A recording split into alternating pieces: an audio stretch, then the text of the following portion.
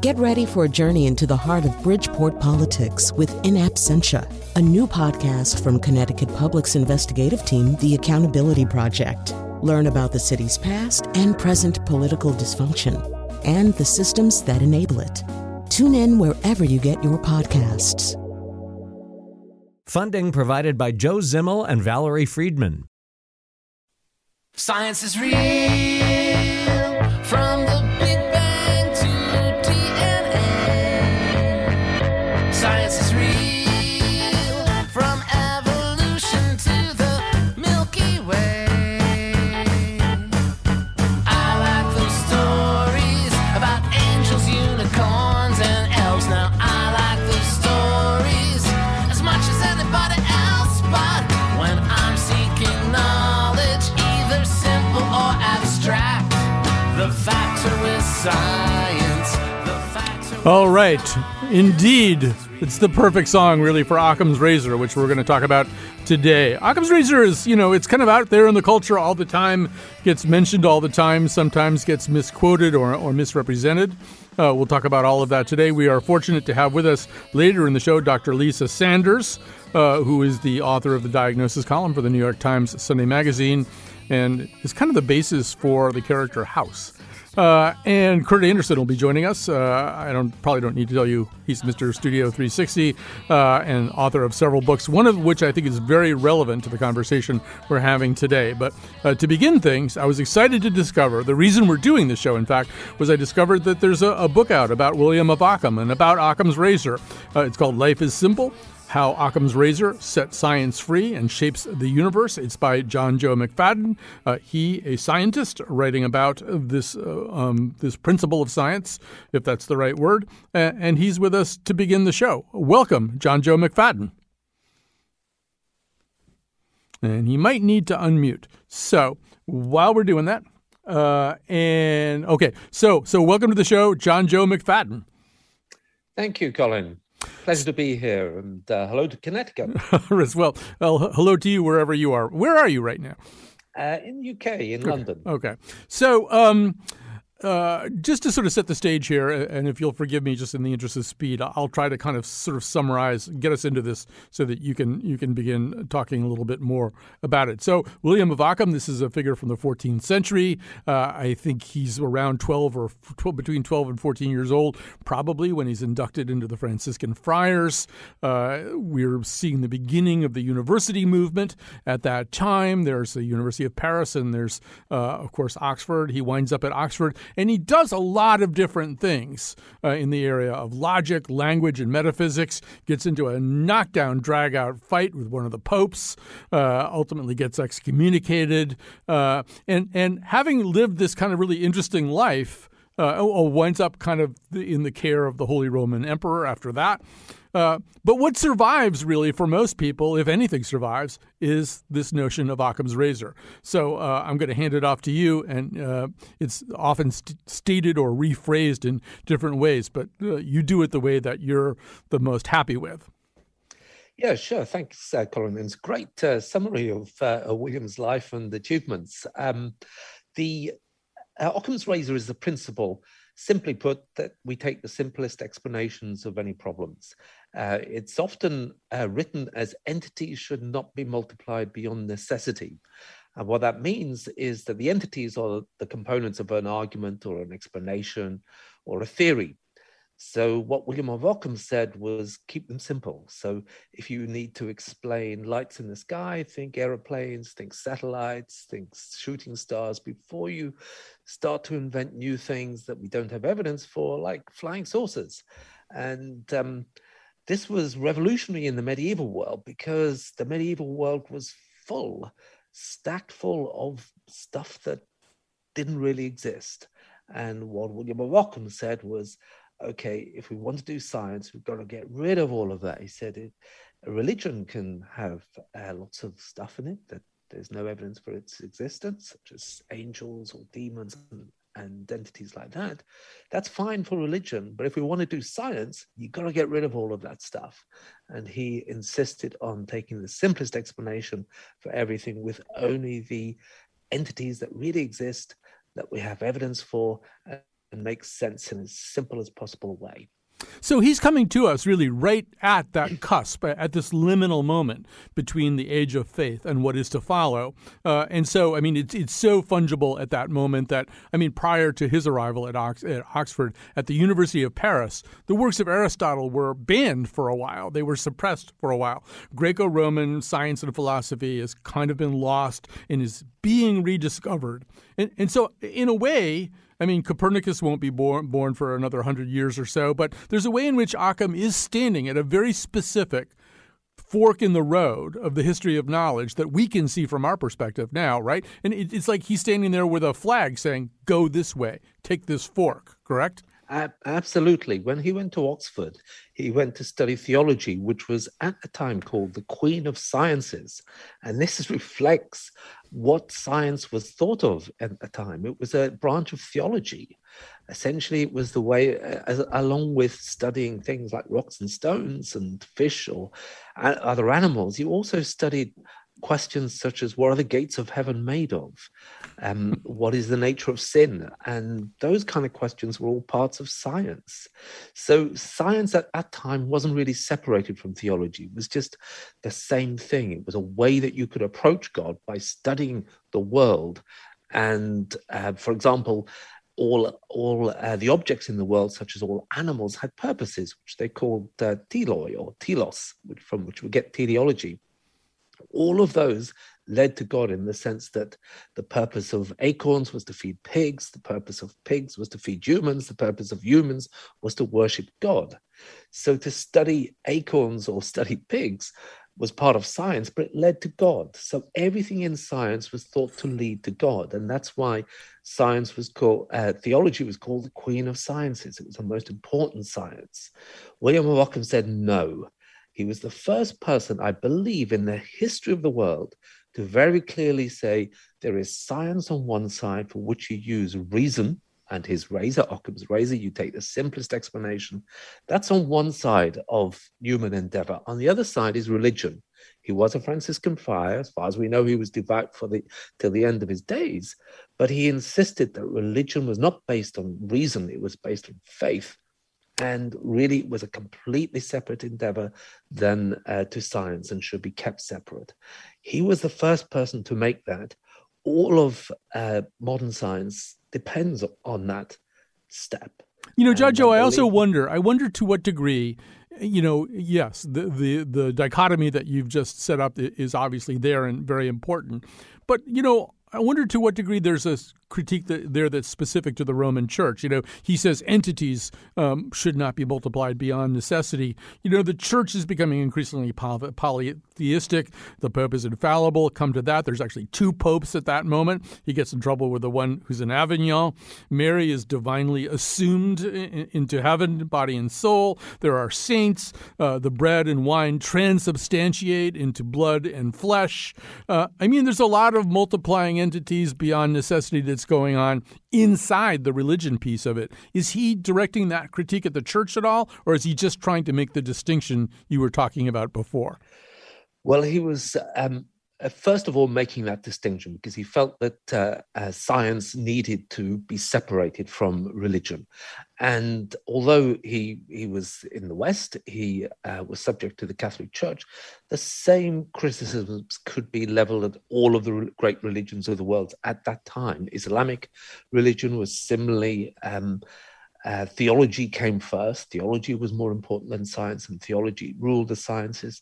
In China, Confucianism is really similarly. It's a attempt to be consistent with the dictates of heaven, and in India it's the same. So all across the world, and in fact all times, really theology and science aren't separated. They were separated once in the history of the world. And that happened in the medieval world in Europe, and the first person to make that claim was William of Occam. If anyone can find anyone else who did it earlier, I would be interested to hear. Is there? Does he even get anything like in the village of Occam? Is there like a gift shop or anything for him? Or? There's a pub. Oh, it's a pub. Okay, well, that may be the highest possible compliment. So let me just jump over into and maybe look at an application of this, maybe even a slightly more contemporary application. And I decided to pick an area you've worked in. Although if we get into your work on this, we'll never get out in time. So, but I want to talk a little bit about, just use consciousness as an example. So there's a debate about consciousness that often is divided between the physicalists, people like Patricia Churchland, who says basically it's all biomedical. That's what consciousness is. Anything we haven't explained yet, we eventually will when we figure it out. And then there are other people like David Chalmers who say, well, no, there's something else going on there, that sentience can't be explained in purely physical terms. So if we apply Occam's razor to that, Churchland would probably say she wins, right? Because she's sticking with a biomedical explanation. But react to that. How would you apply Occam to that particular argument? I would agree with Churchland that we've got to be physicalist. We shouldn't invent new stuff. Our first attempt must always be to make our theories out of the components of the world that we know exist. I think Churchland does have a problem there, though, in that I think there is a fundamental problem with trying to account for consciousness in material. Churchland is a materialist, and she believes the material of the brain, the matter of the brain, its neurons, can account for consciousness. I don't think that is the case. I think you've got to go to the electromagnetic fields generated by the brain to account for consciousness. They are just as physical as matter, but they have a lot of properties which are much better at explaining consciousness than the matter of the brain. All of the information is joined up in an electromagnetic field, and that's what you need for consciousness. You need all of the information to be integrated. It's all got to be joined up to account for our conscious experience, where everything that I look at in the room I'm in at the moment is stuck together in a single conscious experience. So right, it can't be done in matter. It can be done in the EM field. So I think the simplest explanation of consciousness, it's in the electromagnetic field of the brain. It's real, it's physical, but it's not matter. But if you wanted to go even further, if you wanted to go out there with David Chalmers, he might say, if we were going to be a strict constructionist about Ockhamism, that, he's given permission by the term beyond necessity. If, in fact, there isn't a solid physicalist or materialist explanation that answers all questions about consciousness, would he not be permitted by Occam to say, all right, well, I'm going to really start thinking about this in a way that doesn't correspond to existing knowledge? You can do if you can't find an explanation, but I believe you can.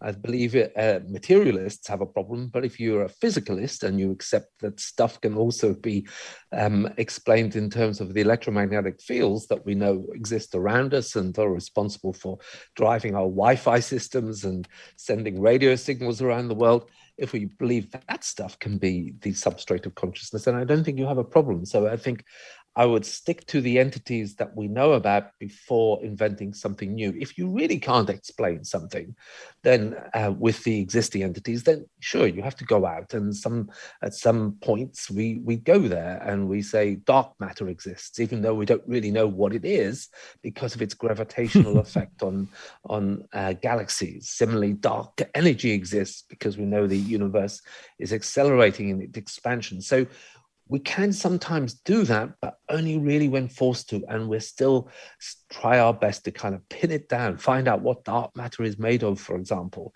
Similarly, for consciousness, we could invent something new, but I believe that the stuff we know about electromagnetic fields. Fair enough. Sufficient. So in a way, is simplicity, if we get back to Occam, is simplicity...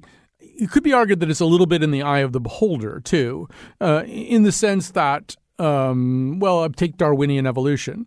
A person might say, well, no, a simple explanation is a one-stroke divine invention of life, whereas the Darwinian explanation isn't really simple. It has an awful lot of moving parts. You have to understand a lot of different things in order to make it work. So I don't know. I mean, each side could make some kind of claim to simplicity. Yeah, I guess one of the difficulties about simplicity is it's not all that simple to define what's simple and what's complicated. But say the divine explanation of life on Earth. Well, the divine explanation is for the, billion species that there are on a planet. There's a billion separate creations. That's much, much, much more complicated than a single origin of life, and then a set of rules, natural selection and mutation.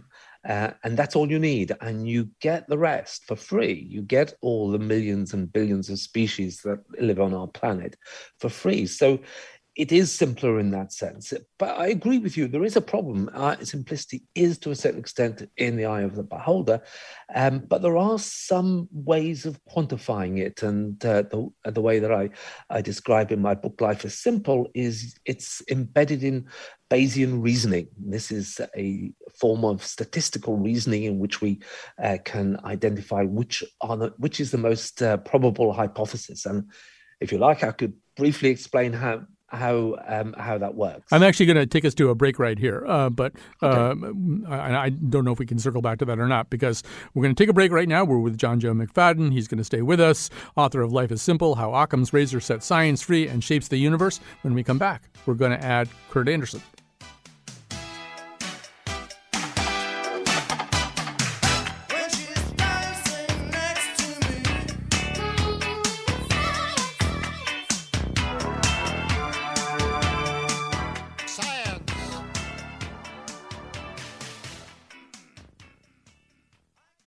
Support for this podcast comes from Hartford Healthcare.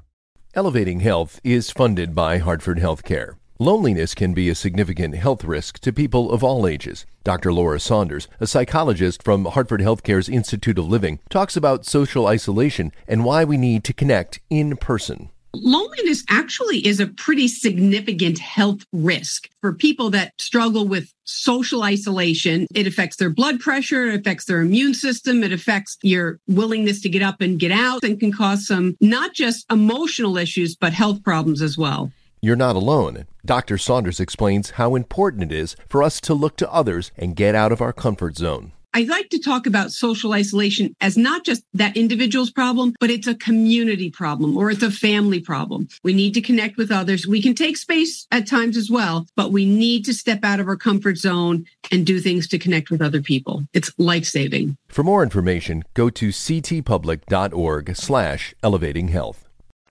All right, we're back. We're talking about Occam's Razor. We're talking with John Joe McFadden, a scientist and author of Life is Simple, How Occam's Razor Sets Science Free and Shapes the Universe. Joining us also, we're so proud and honored, Kurt Andersen is back with us, of course, co-founder of Spy Magazine and, of course, the co-creator of Studio 360 and its host. His newest book is Evil Geniuses, The Unmaking of America, A Recent History. I think more relevantly, he's the author of Fantasyland, How America Went Haywire, a 500-year history. America's gone so haywire that people who want to talk about Occam's Razor do it without even knowing what it is. Here is something very, very recent that at least caused a storm of derision on the internet. This is the libertarian commentator Dave Rubin attempting to know what Occam's Razor is. Now, Dave, I'm always struggling here with something called the Hanlon's razor as well, which says you don't attribute to malice what can be chalked up to incompetence. But then we have this whole other thing going on here, and I don't know where to come down on this, so enlighten me, please.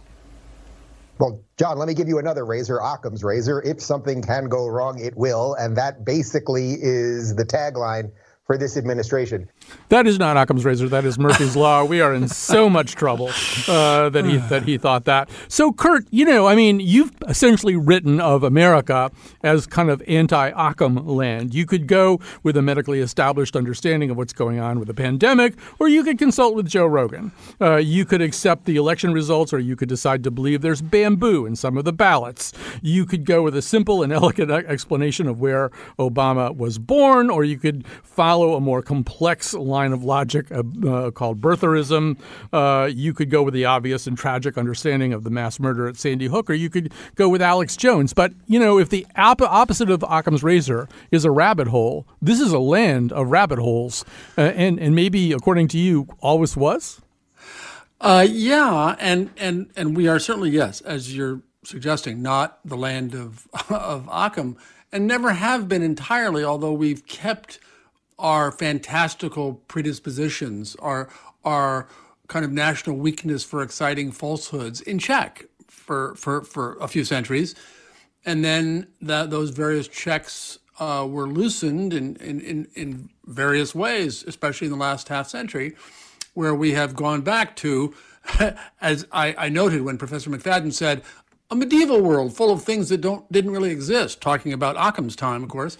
That's where we are. We America is as a movie famously once said, going medieval in a different way than that movie meant, Pulp Fiction. But the things that don't really exist, which were always entertained more in America than other developed places, has really gone out of control these last decades.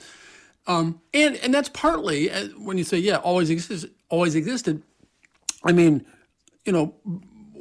we were invented, if you will, by European founders who were extreme Protestant Christians who, among other things, believed in all kinds of medieval Christian beliefs and understandings of the Bible and biblical prophecy that the rest of Protestant Christianity in Europe had left by the wayside as the 16th century turned to the 17th century, but not these guys. So that is part of our DNA, and especially for the last half century with the revival of that kind of medieval, essentially, Christianity, pre-Protestant, of course. Protestants didn't exist in medieval times. It has become specifically anti-science, and thus specifically, no Occam's razor for me. And beyond the religious part, Americans have, as I explain or argue in Fantasyland, had a weakness for exciting falsehoods, for blurring fiction and reality whenever possible, and not just in the case of religion. So, yeah, QAnon, for instance, as being the current ultimate anti-Occam group of conspiracy theorists and collective authorships of this constantly evolving mega conspiracy theory, it's more exciting, it's more interesting, like fiction is. I mean, if you're a fiction writer, which you and I both are, as well as the other things we do, Occam's razor is not the guiding principle of writing fiction. Too boring, right? You want to make it interesting. So therefore, you do, and that's, I think, not uniquely, but peculiarly and definingly American weakness is to make things more interesting. I want to circle back to that because I think there's some more points worth making about that. But so, John Joe McFadden, if you want to find some people who do know what Occam's razor is and don't confuse it with Murphy's Law, go to the group of people who self-identify now as skepticism. Skepticism is now kind of a discernible and understandable movement, and it seems to be the place that still cherishes the dichotomy you set up in the A section, but I'm sure you have more to say about that. Yeah, skepticism is really based on Occam's razor. It says, don't believe in stuff that you don't have evidence for. And I think William of Occam's was in a similar position. The world was filled with stuff that people just believed in, and yes, I guess as Kurt was saying, it's often because it's a more interesting world. If we believe in fairies, if we believe in angels, if we believe in demons, the world is more interesting and fun, but it doesn't make any better sense. And ultimately, it drives us to doing daft things and not living a rational life. And that is something that is a problem. I think we have to kind of work out ways of how we identify what is the simple solution, and often it comes down to something very simple. If it's easy to say, if it's quick, it's simple. So, for example, we can say that the SARS-CoV-2 virus came from a bat. Very simple. It's happened before. Other viruses have done the same. Or you can invent a very long, elaborate conspiracy theory about it.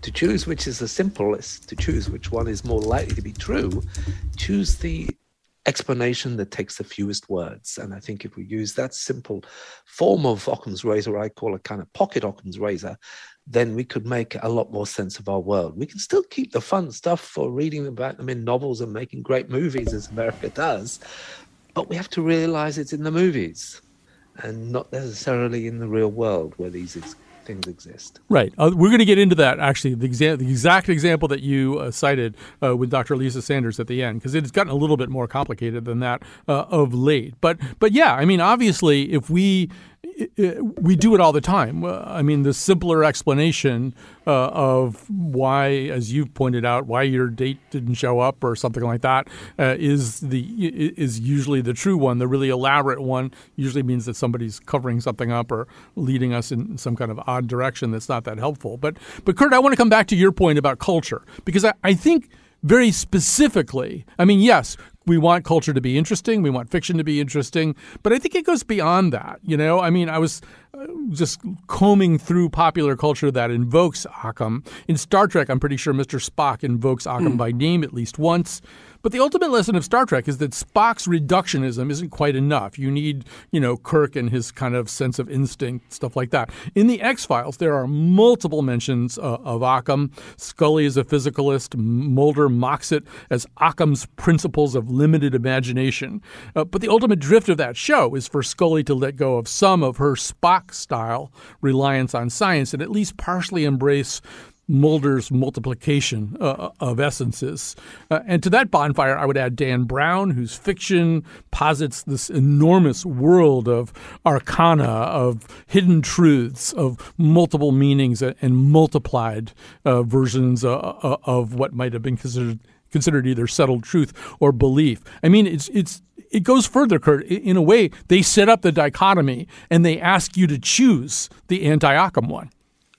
Well, and like so many kinds of both sidesism today, they are set up as equal in value, right? Which is to say, I would say that science and conventional rationality and conventional Occam's razorism should be given more credence. And yes, not everything can be reduced. It's true that not everything is Spock. That the cognitive scientists explain very persuasively that all true understanding of reality and existence requires emotional subjectivity of various kinds thrown into the mix, not instead of or equal to or supplanting reason, rationality, and science. So that's the problem there. And part of the American cultural problem, I think, is our subjectivity, which is a part of our individualism and hyper-individualism, which is to say, if I believe it in my gut, it's true. Whatever you intellectuals and scientists say, it's true. I believe it. It's my, as we now say, lived experience. And that adds to Americans' unfortunate weakness for belief in fairy tales over, empirical reality. So, the counter argument to that, or the counter narrative anyway, John Joe, might be yours that in some ways, though, contemporary culture embraces the simplistic over the over-ornamented, over-complex, unnecessarily detailed, sort of Victorian steampunk look of things from the past, right? There's ways in which we do like a more simple and direct path between the creator and us. Yeah, and strangely enough, that has largely come from America. The great American architects like Frank Lloyd Wright were very minimalist in their straight lines, the getting rid of superfluous features in music, people like Philip Glass, and in literature. Similarly, Americans have often excelled in giving us the simplest forms of expression. And I think in culture, it works. But I guess on the other side, yes, as Kurt pointed out, there is that individualist streak, which is very fundamental to American culture, I believe. And that does allow everyone to set up their own set of rules and to say, well, I don't care what you think. I believe this, and and I will stick to that, no matter what you say. But remember that in terms of the other things that you were alluding to in Dr. Spock versus Captain Kirk, for example, the Occam's razor says entities should not be multiplied beyond necessity. And often people who criticize it often leave out that last clause, beyond necessity. We can't account for human emotions without a lot of complexity. And Occam's razor allows it. It doesn't say that everything has to be simple. It just says that we have to have the simplest explanation of it, and that explanation may still be hugely complex. So it doesn't force us to think everything is simple. And I think people often forget that. The world is complicated, and we have to accept that, and Occam's razor accepts it. But it says the best way of reasoning about it is still to accept only the simplest solutions. Although, Kurt, that returns us to what John, Joe, and I were talking about in the first segment, which is simplicity can be in the eye, or at least the argument, of the beholder. A conspiracy theorist can say, look, once you grant my initial premise, which is that nothing is as it seems, and so, the elders of Zion, or whoever it is you're going to decide is actually pulling all the strings, once you grant my premise, it all locks into place, whereas the quote-unquote realistic look at things leaves all kinds of loose and dangling and difficult to explain ends. So I don't know. React to that. No, that's absolutely true. And again, as I write about in Fantasyland, I mean, I believe my sort of inclination to believe things are more complicated, that you can't, it's not reducible to this or that. Don't fall for these conspiracy theories. And yet in my newer book, Evil Geniuses, I came to understand that it's closer to simple than I realized, of how the rich and the powerful shifted our economic paradigm 40 years ago. So it is a constant balancing act. One thing I thought of as I heard you guys talking about science and this difficulty between, is it always simple? Well, certainly physics. I think of 21st century physics, and quantum physics became so not materialist, not easily understandable, so non-Occamish to the average person. I wonder if that hasn't, and other ever more abstruse realms of science as well, hasn't encouraged normal folks to think, well, that's not Occam's razor. I don't get string theory. What? Huh? I wonder if science itself, in its current expressions and forms, hasn't added to the ability of civilians to sort of say, well, my kooky theories are no kookier than string theory, that neither of them are experimentally proven. Well, so I've only got a minute left, and this is right up your Straza, John Joe. I don't know if you can possibly address it in 60 seconds. Yeah. Quantum mechanics is weird, for example, and it's hard to get your head around. But the world will be weirder without it. There are phenomena that can only be explained with quantum mechanics. So although it seems odd, it's odd, but not necessarily complicated. It has a very deep mathematical simplicity in the science. And if you try to make sense of the world without quantum mechanics, then you've got to make a very complicated world. There you go. We're going to stop there. John Joe McFadden's book is Life is Simple, How Occam's Razor Sets Science Free and Shapes the Universe. Kurt Anderson has many books. In terms of this conversation, I would recommend Fantasyland, How America Went Haywire, A 500-Year History. We will be back with Dr. Lisa Sanders after this.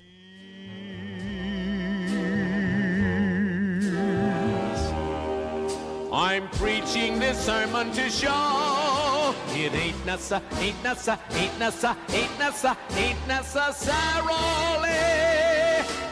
so.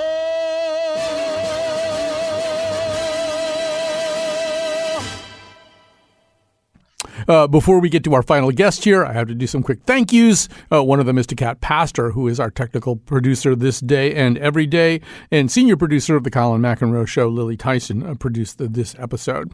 So one of the places that Occam's razor comes up is in the world of medicine. And here to talk about that is Dr. Lisa Sanders, a clinical educator in the primary care internal medicine residency program at the Yale School of Medicine. She's also the author of the diagnosis column for the New York Times Magazine and is behind the Netflix show Diagnosis. She was a technical advisor for the TV show House, which will come up in a few minutes. And there are some who say that House is sort of a fusion of her and Sherlock Holmes, which is a very formidable concept all by itself. So welcome to our show. Well, thank you so much. Nice to be here. So I'm a huge fan. Oh, thank you. Well, I'm a big fan of yours too, so it's mutual. And so, I mean, we've been talking about Occam's razor in different contexts. I assume that in medicine, when Occam's razor is invoked or implicitly invoked, it means a specific thing. What does it mean to you in that context? To me, it means that, you look at how a patient presents, what their symptoms are, what the labs say, what the exam shows, and you try to come up with a single diagnosis that could account for everything you can find. Doesn't happen always that way, but that's kind of the goal for both the doctor and the patient. Right. And I mean, in a way, I suppose this is somewhat complicated. I'm getting a little bit ahead of where I want it to be, but let's deal with it here. I mean, this has been somewhat complicated by the fact that patients now have an unusual amount of access to a lot of arcane and somewhat obscure information and not entirely reliable information, which they can get by Googling their symptoms endlessly and maybe coming back to the doctor saying, well, you told me I had this, but how come you're not investigating this thing that's, happened to 8 people on the island of Mykonos and maybe nowhere else? I appreciate it when my patients are involved in their own care. Lots of people just aren't. And not surprisingly, there are people who often need doctors as well.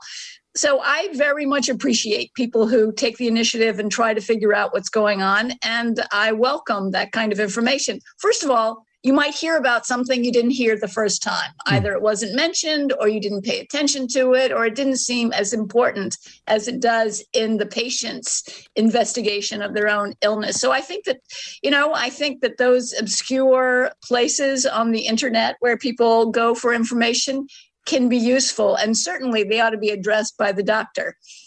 So actually, to this point, let's actually play a clip from House. This is season 1, episode 3. The episode is actually called Occam's Razor, if you need a finer point put on things. So you're going to hear Hugh Laurie as Dr. Gregory House and then his 3 young associates mulling over a case. Cameron was right. No condition explains all these symptoms. But orange and green covers everything. Orange and green? 2 conditions contracted simultaneously? Occam's razor. The simplest explanation is always the best. And you think 1 is simpler than 2? Pretty sure it is, yeah. Baby shows up. Chase tells you that 2 people exchanged fluids to create this being. I tell you that 1 stork dropped the little tyke off in a diaper. You're going to go with the 2 or the 1? I think your argument is specious. I think your tie is ugly. Why is 1 simpler than 2? It's lower, lonelier. Is it simpler? Each one of these conditions is about 1,000 to 1 shot. That means that any 2 of them happening at the same time is 1,000,000 to 1 shot. Chase says the cardiac infection is a 10,000,000 to 1 shot, which makes my idea 10 times better than yours. All right, so there's a couple of things going on here we're talking about. Obviously, he sounds exactly like you, too. I mean, I can see it now. But maybe so one of the things that's happening there, they're at sort of a dry erase board, and he's circling things in different colors with markers. And the argument is, well, what if 2 conditions are producing this particular panoply of symptoms? Maybe it's worth bringing up a different razor. There's Occam's dictum. Tell us about that. So Occam's dictum is I usually bring it up in opposition to Occam's razor. It comes from a doctor at Duke. I think he's still at Duke, John Occam.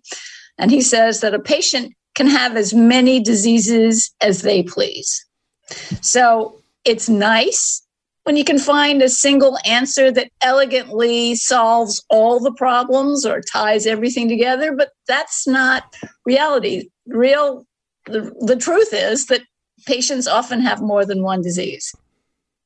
Right. By the way, if anybody ever asks, I would like to have 0 diseases. I didn't realize it was elective. So, yeah, I mean, it seems to me that in some ways we've just been through and are maybe still in the middle of a kind of 2-year national plebiscite on this question of are you going to listen to fairly direct explanations, some might say medical or scientific orthodoxy about things, or are you going to look around and say that 5G beams caused the development of the coronavirus? Are you going to investigate medicines that are off-label uses for something like that? I mean, it seems as though what's happening right now, is that we've been through this period where, if the adage is, if you hear hoofbeats, assume it's horses, not zebras, there's just a whole zoo of hoofed animals running around in people's minds right now. So, I mean, what does that do to the kind of methodology that you've probably subscribed to for many years? Well, all of this is based on a trusting relationship between doctor and patient. Without that relationship, none of this matters because people are going to believe what they want to believe. They're not going to believe someone they don't know or don't trust. I like to build a trusting relationship from the beginning. It's not always possible, but if somebody comes to me with their theory about ivermectin or hydroxychloroquine or the unusual origin of COVID, on things that don't matter, we can agree to disagree. But on things that do matter, like whether I should get vaccinated or not, whether I should use ivermectin to prevent developing COVID, that's an important thing. And we have to discuss that and talk about the nature of evidence and what the studies say. And in ivermectin, there's apparently some malfeasance with the studies that were published. And I think at least one of the two studies and possibly both of the two studies have been retracted by their journals. So, you just have to be willing to go there with your patient. You just have to help them get to a point of view that you think is reasonable. Don't always succeed. But people are free to make their own choices, even though some of those choices are really bad, in my opinion. Yeah, I sense in you a determined, you could correct me if you want, but I sense in you a kind of determined optimism about this, that somehow or other reason will usually prevail, and that the collaboration between physician and patient actually can be a fairly productive one if the communication is good and there's not a lot of, sort of crappy science being entered into it. But don't you feel as though we're kind of sliding down the wrong side of the hill? I mean, I don't know. After having gone through the last 2 years, I sort of feel like we're not in as good a place as maybe we even were in 2018. But what's your sense? I think you're right. I think that, I have a friend who went to Yale Medical School with me, one of my closest friends, who is 100% on the hydroxychloroquine, ivermectin train of kind of nutbaggery. She's still my friend. Mm-hmm. I wouldn't send any of my patients to her. But, even smart people can become confused these days, it seems. Yeah, and I maybe the countervailing argument is that even smart people can make the opposite kind of mistake. And I'll give you an example, and I'd love to know what you think about it. So, I should say that, and I guess if you listen to this show, you may know this, that during the whole pandemic, I tried to get a lot smarter about all this. And so, I'm listening to This Week in Virology every week, and I'm reading anything I get my hands on. And one of the things that was clear to me was that the scientific establishment, to the extent that there is one, the scientific and biomedical establishment, was inclined to discount the idea of a Wuhan lab leak. It just partly because they knew the lab. A lot of them, I listened to This Week in Virology, a lot of them have been to that lab. They know the director. They have a lot of respect for the director. And then, I think one of the turning points I'll lead up was Jon Stewart appearing on the Stephen Colbert Show and kind of objecting to this in the way that a comedic satirist will. And at one point he said, wow, there's an outbreak of chocolatey goodness in Hershey, Pennsylvania. Maybe it's because a pangolin ate a cocoa bean, but it's probably coming from the factory. and there was sort of a way in which I think the scientific establishment kind of rejected Occam a little bit for a while there and said, oh, no. Let's not look at this thing that seems like a pretty simple, elegant, direct connection between a lab where they research this kind of thing and then an outbreak in the same city. I don't know. Give me your sense of that. This just in, doctors also human? Yes. Of course we want to think that doctors didn't do this. My daughter met Ted Kennedy Jr. when she was about 4 or 5, and he was wearing short pants. Mm-hmm. And she asked him, she said, how do you get your leg into that skinny metal rod? And he said, oh, my leg's not in that rod. That is my leg. Doctors cut off my leg. And she just freaked out. She just said, no, doctors are good. Doctors are good. Well, that's certainly how we think of ourselves. You know, sometimes we're wrong. Right. I mean, we should just say for people missing the context here, Ted Kennedy Jr. as a kid had cancer, had to have that part of his leg removed. Doctors were good when they did that. Thank you. Yes. I don't want people to think a mean doctor did that. So, and I think another place we've seen this, and you would know so much more about this than I do, and I realize I'm opening a huge can of worms, so let's only just look at a few of those worms. But it seems to me in the so-called Lyme wars, that I've started to read some articles saying this is a good thing. Patients got together and they said to the medical establishment, yeah, maybe you're following Occam's razor in terms of ordering treatment or trying to understand this disease, but you don't get it. You're missing the point. You're not treating us right. And I assume from your first comment in our conversation, you think that's in some ways a good thing that patients get organized and say, hey, you're missing something about our experience. Yes. We have this diagnosis in medicine called medically unexplained symptoms.